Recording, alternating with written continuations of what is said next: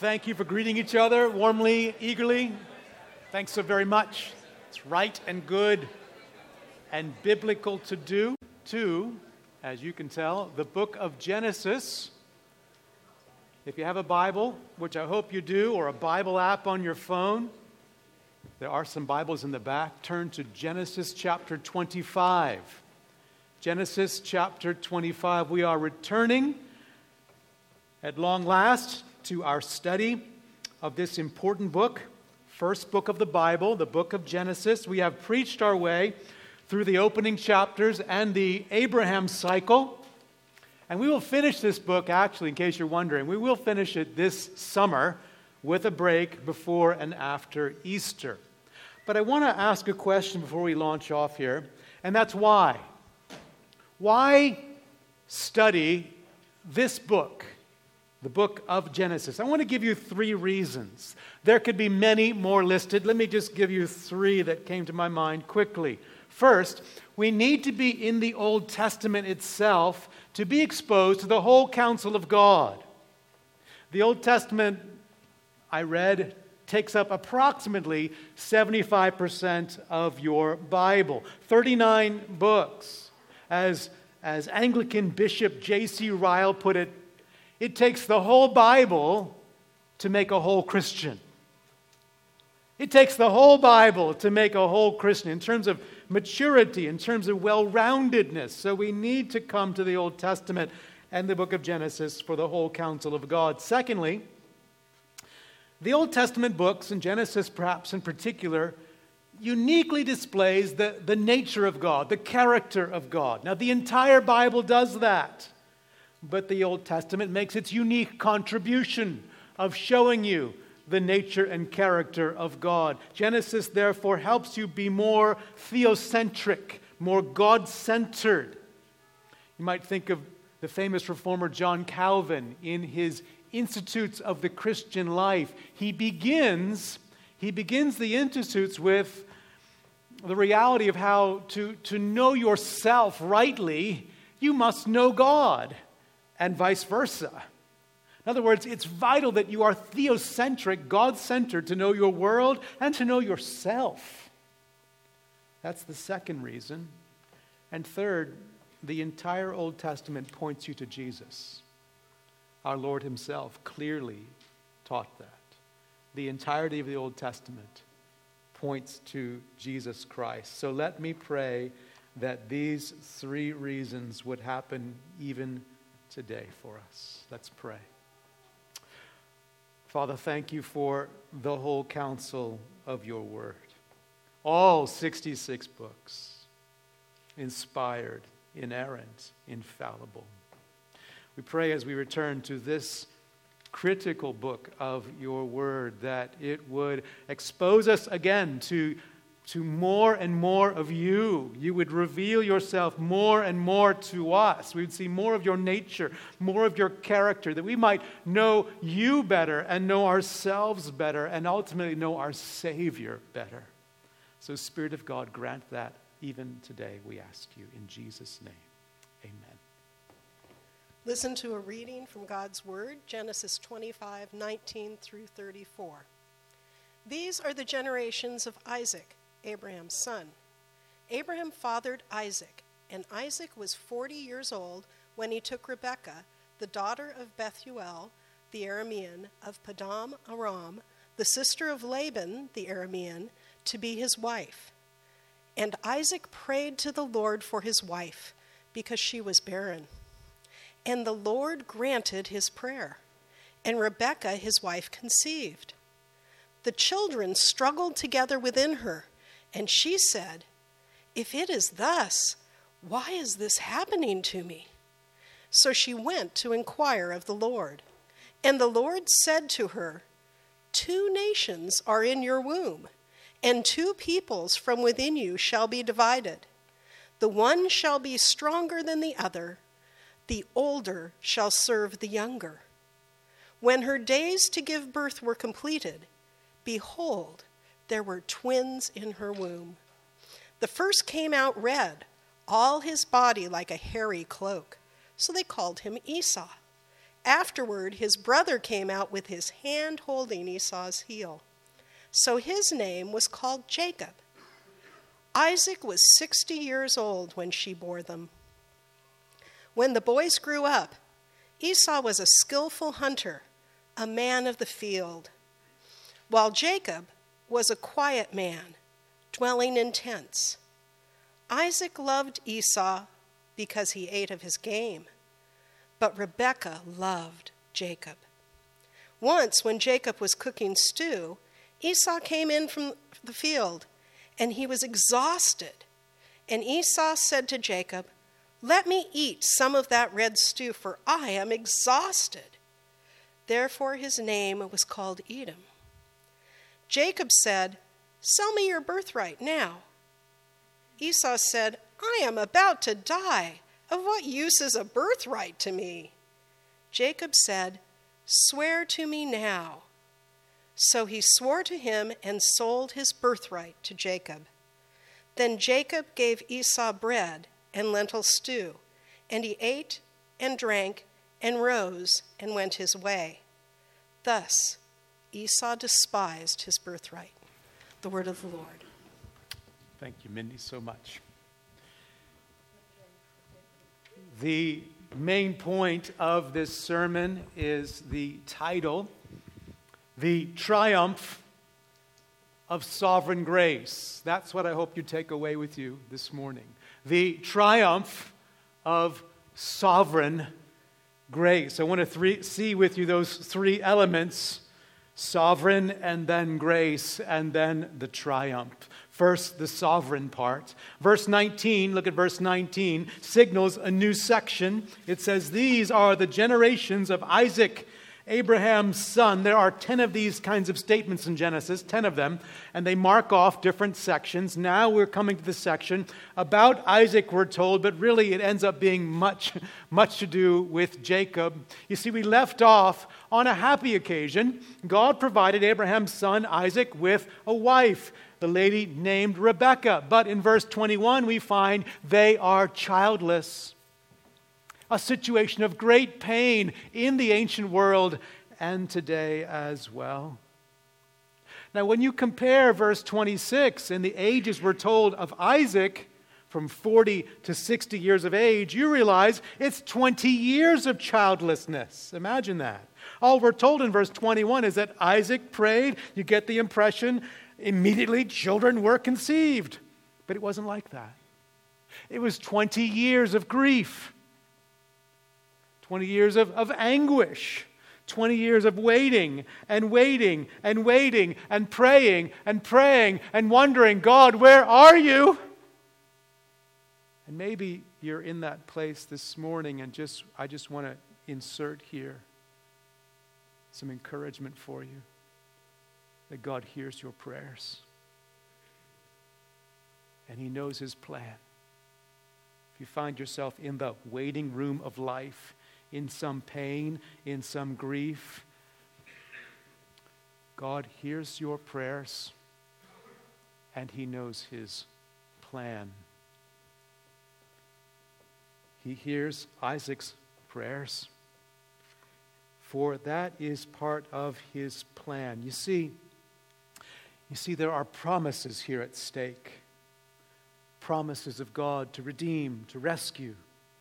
If you recall all the way back to Genesis chapter 3, after the disastrous fall of mankind into sin, God said there would be enmity between the offspring of the woman and the offspring, as it were, of the serpent, the devil. This state of conflict would exist. But out of the conflict, a redeemer would emerge. Someone from the woman's line, the woman's offspring, would crush that ancient serpent's head. And so these promises are held out to us, and then they begin to get worked out in a guy named Abraham about 2000 B.C. To Abraham, God made some astounding promises. Furthermore, saying, I will give you a land, make you into a people, and through you, Abraham, through you will come blessing to all peoples of the earth. That promise of a Redeemer. It's what you see here, and what we're going to find is this progressive narrowing of salvation. Narrowing down from Eve's offspring down to Abraham, down to his descendants, one nation, until finally it's down to one person, Jesus, the blessing to all nations. That's why it's vital that Isaac and Rebekah have children. The baton must be handed off in this relay race of God's promises and his purpose to redeem. 20 years go by. Finally, we're told in verse 21, the Lord heard Isaac's prayer. He granted Isaac's prayer. Children are conceived, but still not all is well. Look at verse 22. Verse 22, the children struggled together within her, Rebekah, and she said, if it is thus, why is this happening to me? The children are literally smashing each other in the womb. That's the word that's used. They're smashing each other, and Rebekah is despairing of life. And so she asks God, what is going on? And God gives a kind of oracle to explain. Look at verse 23. The Lord said to her, 2 nations are in your womb, 2 nations. And 2 peoples from within you shall be divided, separated. The one shall be stronger than the other. The older shall serve the younger. Now, this is very important for the rest of the book of Genesis, actually. 2 nations, 2 peoples, separated, one stronger than the other. And the surprising twist, the older will serve the younger. See, it's surprising because that's not how it happened in this culture. In this culture, the older child had legal inheritance rights over the younger. This kind of thing was common in many cultures. You might think of Jane Austen novels like Pride and Prejudice, or the TV show Downton Abbey, where so much revolves around specific rights of inheritance. It was kind of like that. But here God sovereignly chooses to upend social norms of that day,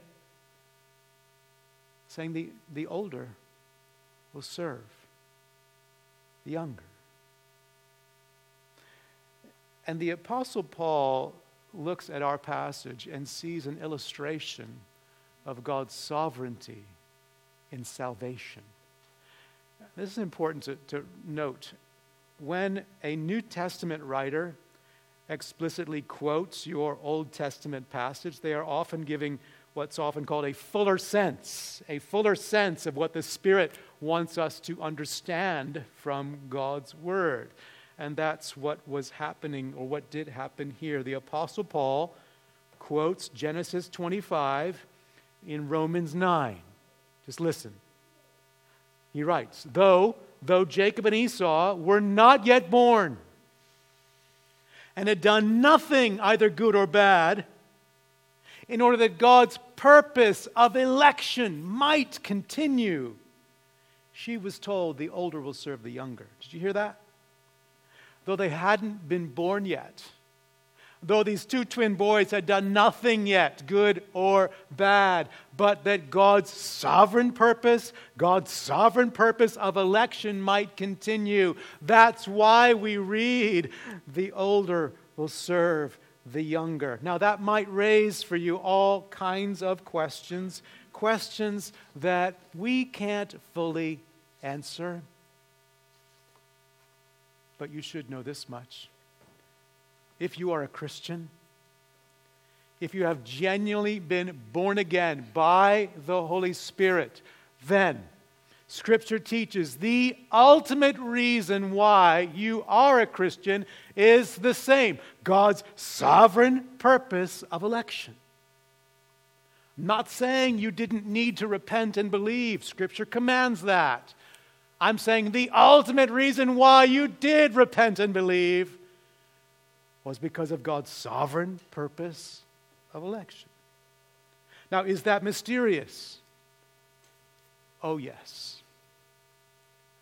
But it is also glorious if it applies to you. Charles Spurgeon, the 19th century prince of preachers, captures this. Just listen and take this in. I just want you to listen to these things. Spurgeon writes, I am quite sure that if God had not chosen me, I should never have chosen him. And I am sure he chose me before I was born, like Jacob. Or else he never would have chosen me afterwards, in light of my sin. And he must have elected me for reasons unknown to me, for I never could find any reason in myself why he should have looked upon me with special love. Oh, there is mystery, but it is glorious if you're an object of his special love. And parents, I just thought of you here as well, that you should make some application, make some connection for your own parenting. The eternal future of your child is not finally dependent on you. See, as parents, we can live with this burden of, I have to do it all, quote unquote, right, whatever that is for you. Now, you are a vital means of grace, but you are not the sovereign means. Okay? You're vital, you're important, you're not determinative. So let that free you from guilt. Let that free you from a sense of shame. I'm failing. I failed my child, or what have you. We want to pursue faithfulness, to evangelize and disciple, while you trust God's sovereignty and entrust your child to him. That's the sovereign part. And that relates to the grace. I think we're seeing the grace already, but let's see the second part, the grace here. You see, finally, the happy day comes. The twins are born. Look at verse 25. The first came out red,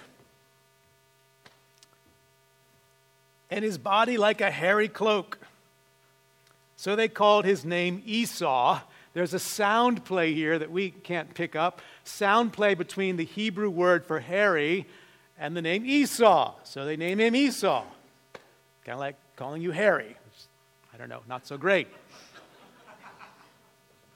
I mean, H-A-I-R-Y. Verse 26, afterward his twin brother came out with his hand holding Esau's heel. So his name was called Jacob. The younger brother is grasping at the heel of Esau, and the name given is Jacob because Jacob relates to the Hebrew word for heel, but it's also symbolic because this word can be a metaphor for someone who is a deceiver, a cheat. Or we're going to see Jacob live up to that or down to that name. Verse 27. We get a little character check here. See what they're like. Verse 27. When the boys grew up, Esau was a skillful hunter, a man of the field, while Jacob was a quiet man living in tents. You kind of catch the contrast between these two twin boys. Esau is the outdoorsman. He's rough. He's rugged. He's hunting big game. Jacob is quiet, which actually is a word translated throughout the Old Testament as blameless. But he's anything but that. But this might be a way to connect him with Abraham and Noah, who were said of them said the same. And we're told Jacob is a tent dweller. And the point there is not that he's a homebody.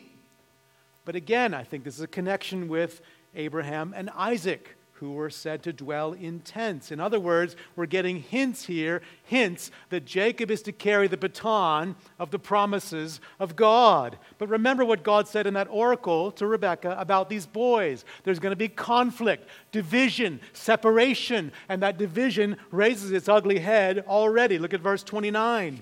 Verse 29. Once, when Jacob was cooking stew, Esau came in from the field, and he was exhausted. And Esau said to Jacob, "Let me eat some of that red stew, for I am exhausted." Literally, Esau is saying, "Let me gulp down some of that red stuff. Commentators say he's portrayed oaf-like. Give me the red stuff. Esau is all about the present, all about the tangible, all about the here and now. And verse 30 adds parenthetically, therefore his name was called Edom. That's important. Keep that in mind. There's another play on words here. Edom sounds like the Hebrew word for red. Verse 31, Jacob said, sell me your birthright now. It's sell it at once. Emphatically, to me. Sell it now to me, now. This moment.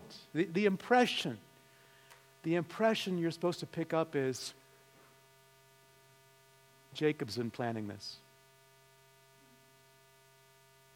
Jacob's been waiting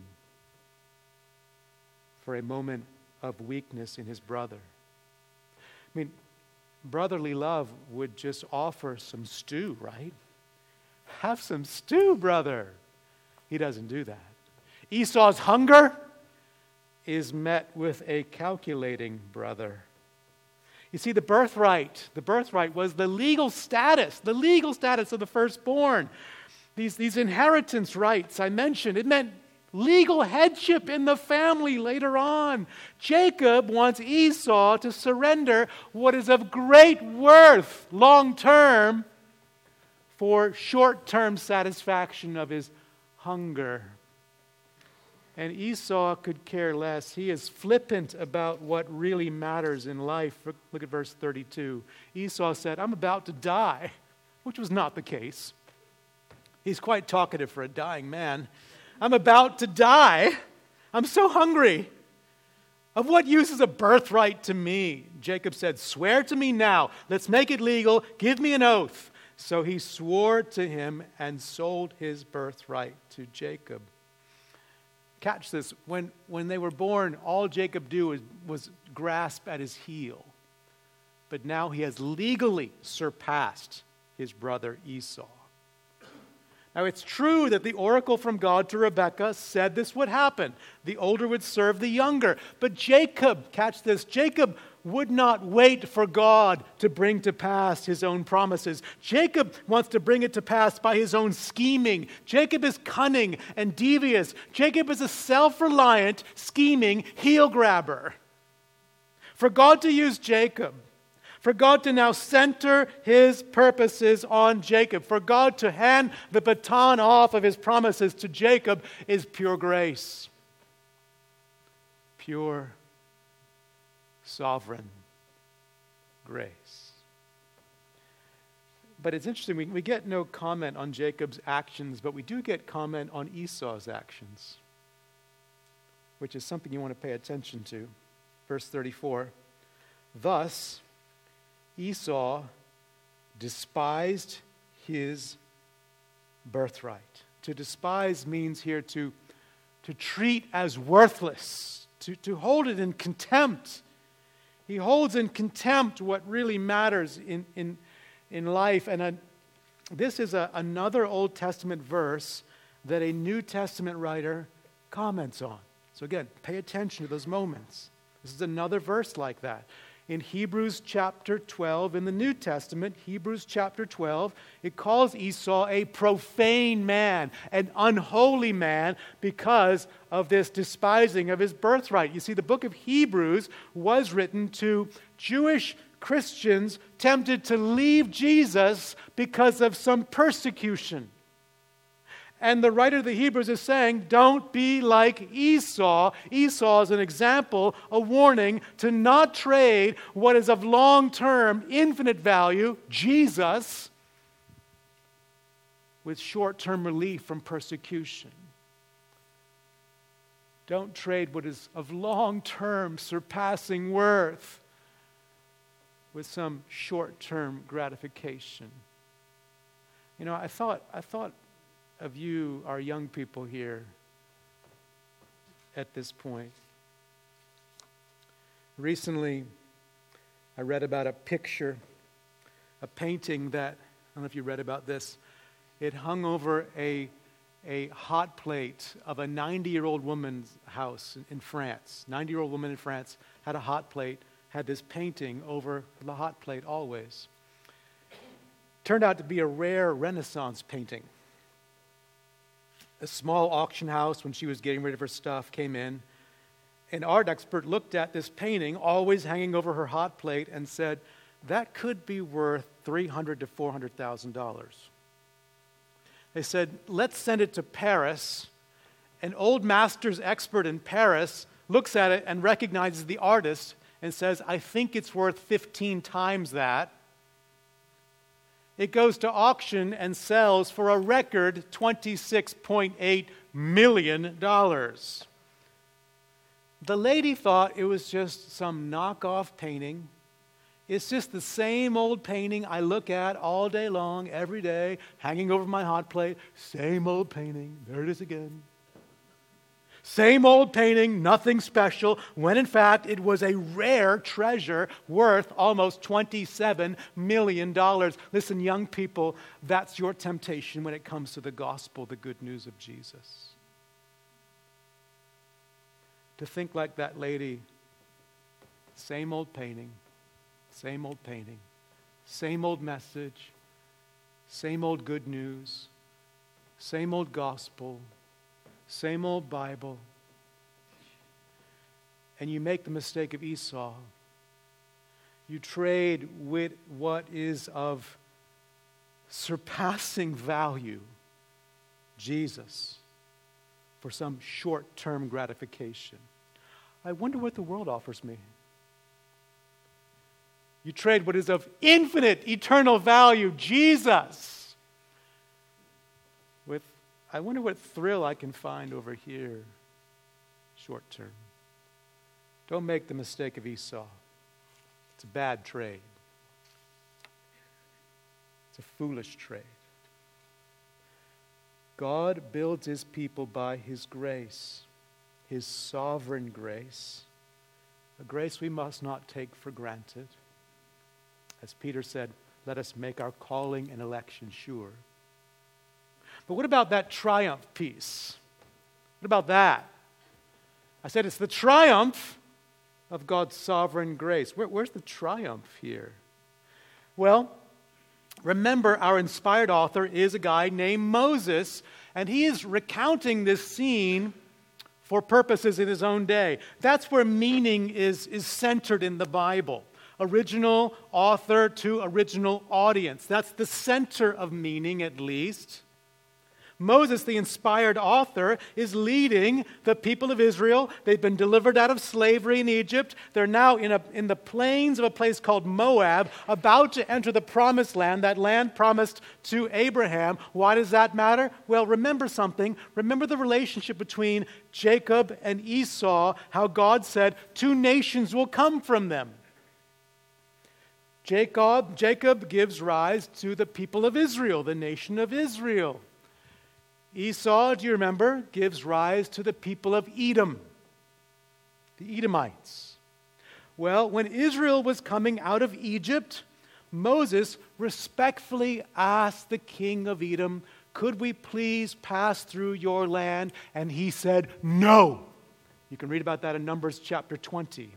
So now Edom is hostile to Israel. Edom is the enemy of Israel. So when the Israelites in Moses' day read, the older serves the younger, Esau serves Jacob, they would read what? Edom serves Israel by God's sovereign grace. And that's what would happen in David's reign. In other words, this narrative of Jacob and Esau, it would have given God's embattled people in the plains of Moab, it would have given them confidence in God's ultimate triumph, confidence to persevere, confidence that they will ultimately triumph by God's sovereign grace. That was to help them then and is to help us now in a similar way. See, that same conflict, it even extended past Moses' day. In the 6th century BC, when the Babylonians invaded Israel, do you know who blocked the Israelites' escape from the Babylonians? You want to guess? People of Edom. Do you know who participated and rejoiced in the destruction of Jerusalem? The people of Edom. The book of Obadiah is written about God's judgment on Edom for doing so. It's a conflict that you can find hinted at in the New Testament era. After Jesus is born in Bethlehem, and wise men come at some point saying to Herod, "We want to worship the King of the Jews." You say to paranoid King Herod, "We want to worship a different king." What's he going to do? He wiped out the little children living all around Bethlehem to try to wipe out that king. Do you know Herod's background? He was from Edom. It's a picture of the conflict that continues today. It's symbolic of that enmity between offspring of God and offspring of the devil. Arrayed against the church are a world in rebellion to God and our ancient enemy, the devil himself. That's why the church on earth is called the church militant. The church engaged in battle, the church engaged in warfare. We wrestle against rulers, authorities, cosmic powers, spiritual forces of evil in the heavenly places, says Ephesians chapter 6. And God's message to his embattled people in Moses' day is the same message that he has for his embattled people today, that you will ultimately triumph by his sovereign grace. Do you see this is why it's in your Bible?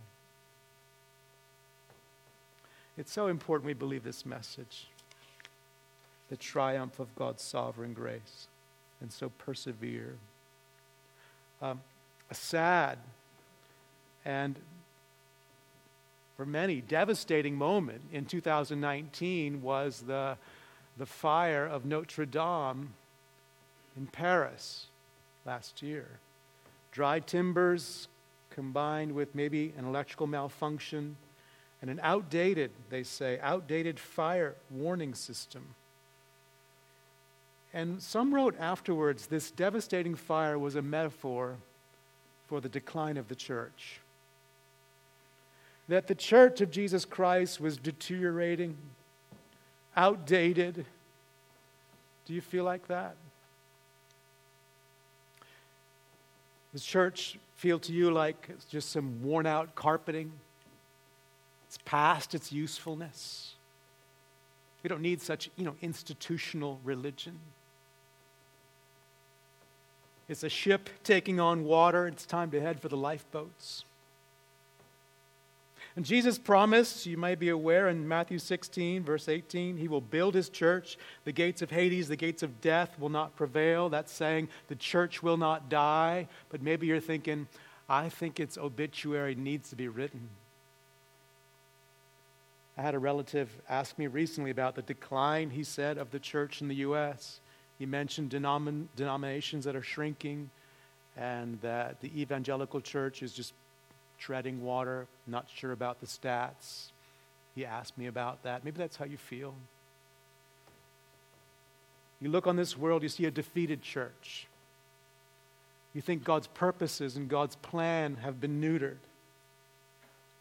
Listen, this passage, it ultimately lays bare the bedrock, the foundation for the church of Jesus Christ. It pulls back the veil. It lays bare the bedrock for the people of God and the bedrock for your own life if you are a believer in Jesus. And it says that bedrock is absolutely solid and lasting. It's built on God's sovereign grace, the triumph of his sovereign grace in his people. That's supposed to give you confidence right now. An assurance that nothing will hinder his purposes, that the church militant on earth will forever be the church triumphant in heaven. As I told my relative, people have been writing the obituary for the church for 2,000 years. It's not going anywhere. No need for the lifeboats. Friends, you must believe that. You must believe that. To believe the triumph of God's sovereign grace, and to believe that for yourself if you are one of his people. Just personalize this. Maybe you're here and you're just disheartened this morning with sin and just general struggles, with temptations and with trials. We talked last week about suffering, and that's a reality. Maybe you come in here and you're weighed down by hardship or anxiety or fear or your own failures this week. Maybe you barely made it in today, and thank you for coming if so. You think of being included in the church triumphant, and that seems like a pipe dream to you. You feel defeated, not part of some triumph.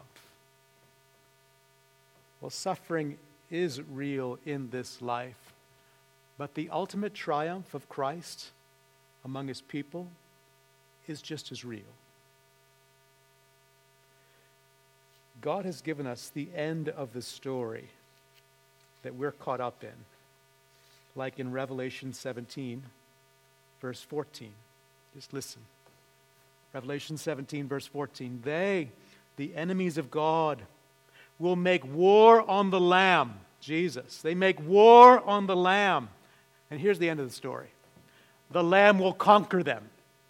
For he is Lord of lords and King of kings. And then it says, and those with him are called and chosen and faithful, objects of his sovereign grace. The Lamb will be victorious. The Lamb will conquer. And with him are his people who participate in his victory. The called, the chosen, the faithful. So when this world opposes you, you must hear Jesus' words in John 16, verse 33. In the world you will have tribulation, but take heart, I have overcome the world. You must believe that. And when you feel discouraged, you must hear God's word to his disheartened people, like 1 John 4, verse 4. Little children, you are from God and have overcome them. For, here's why, he who is in you is greater than he who is in the world. You must believe that.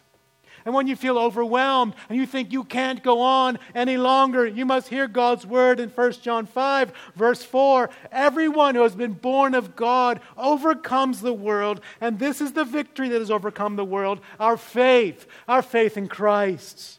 Believe, friends, the triumph of God's sovereign grace among his people, in his church, and sweeping you up in that great victory so that when you are there with the church triumphant, you realize you will sing these words, as we'll do in a moment, on that day. When freed from sinning, I shall see thy lovely face, full arrayed in blood-washed linen, how I'll sing thy sovereign grace. That's going to be your song.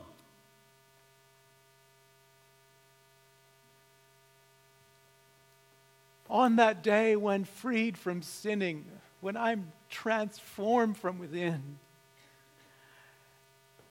and I have the beatific vision, the vision of Jesus, seeing him face to face, and I am clothed in blood-washed linen. My song's going to be the triumph of your sovereign grace. That's your hope. That's your confidence. That's your assurance to keep you going right now.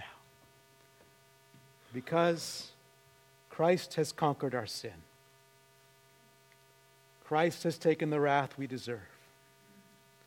Christ has defeated the enemy of our souls. If you've yet to believe that, if you've yet to trust in him like that, oh, please do, friend. Christ has conquered your sin if you'll believe. Christ has taken the wrath we have earned if you'll believe. Christ has conquered our spiritual foe if you will turn to him believing. So you too, friend, join us in believing in the triumph of God's sovereign grace. I want to take a moment for us all to respond in prayer. And then we're going to take the Lord's Supper. The music team can come. I want to give you a moment to put your confidence in him, to put at rest your fears, your worries, your anxieties, to cast upon Christ your failures.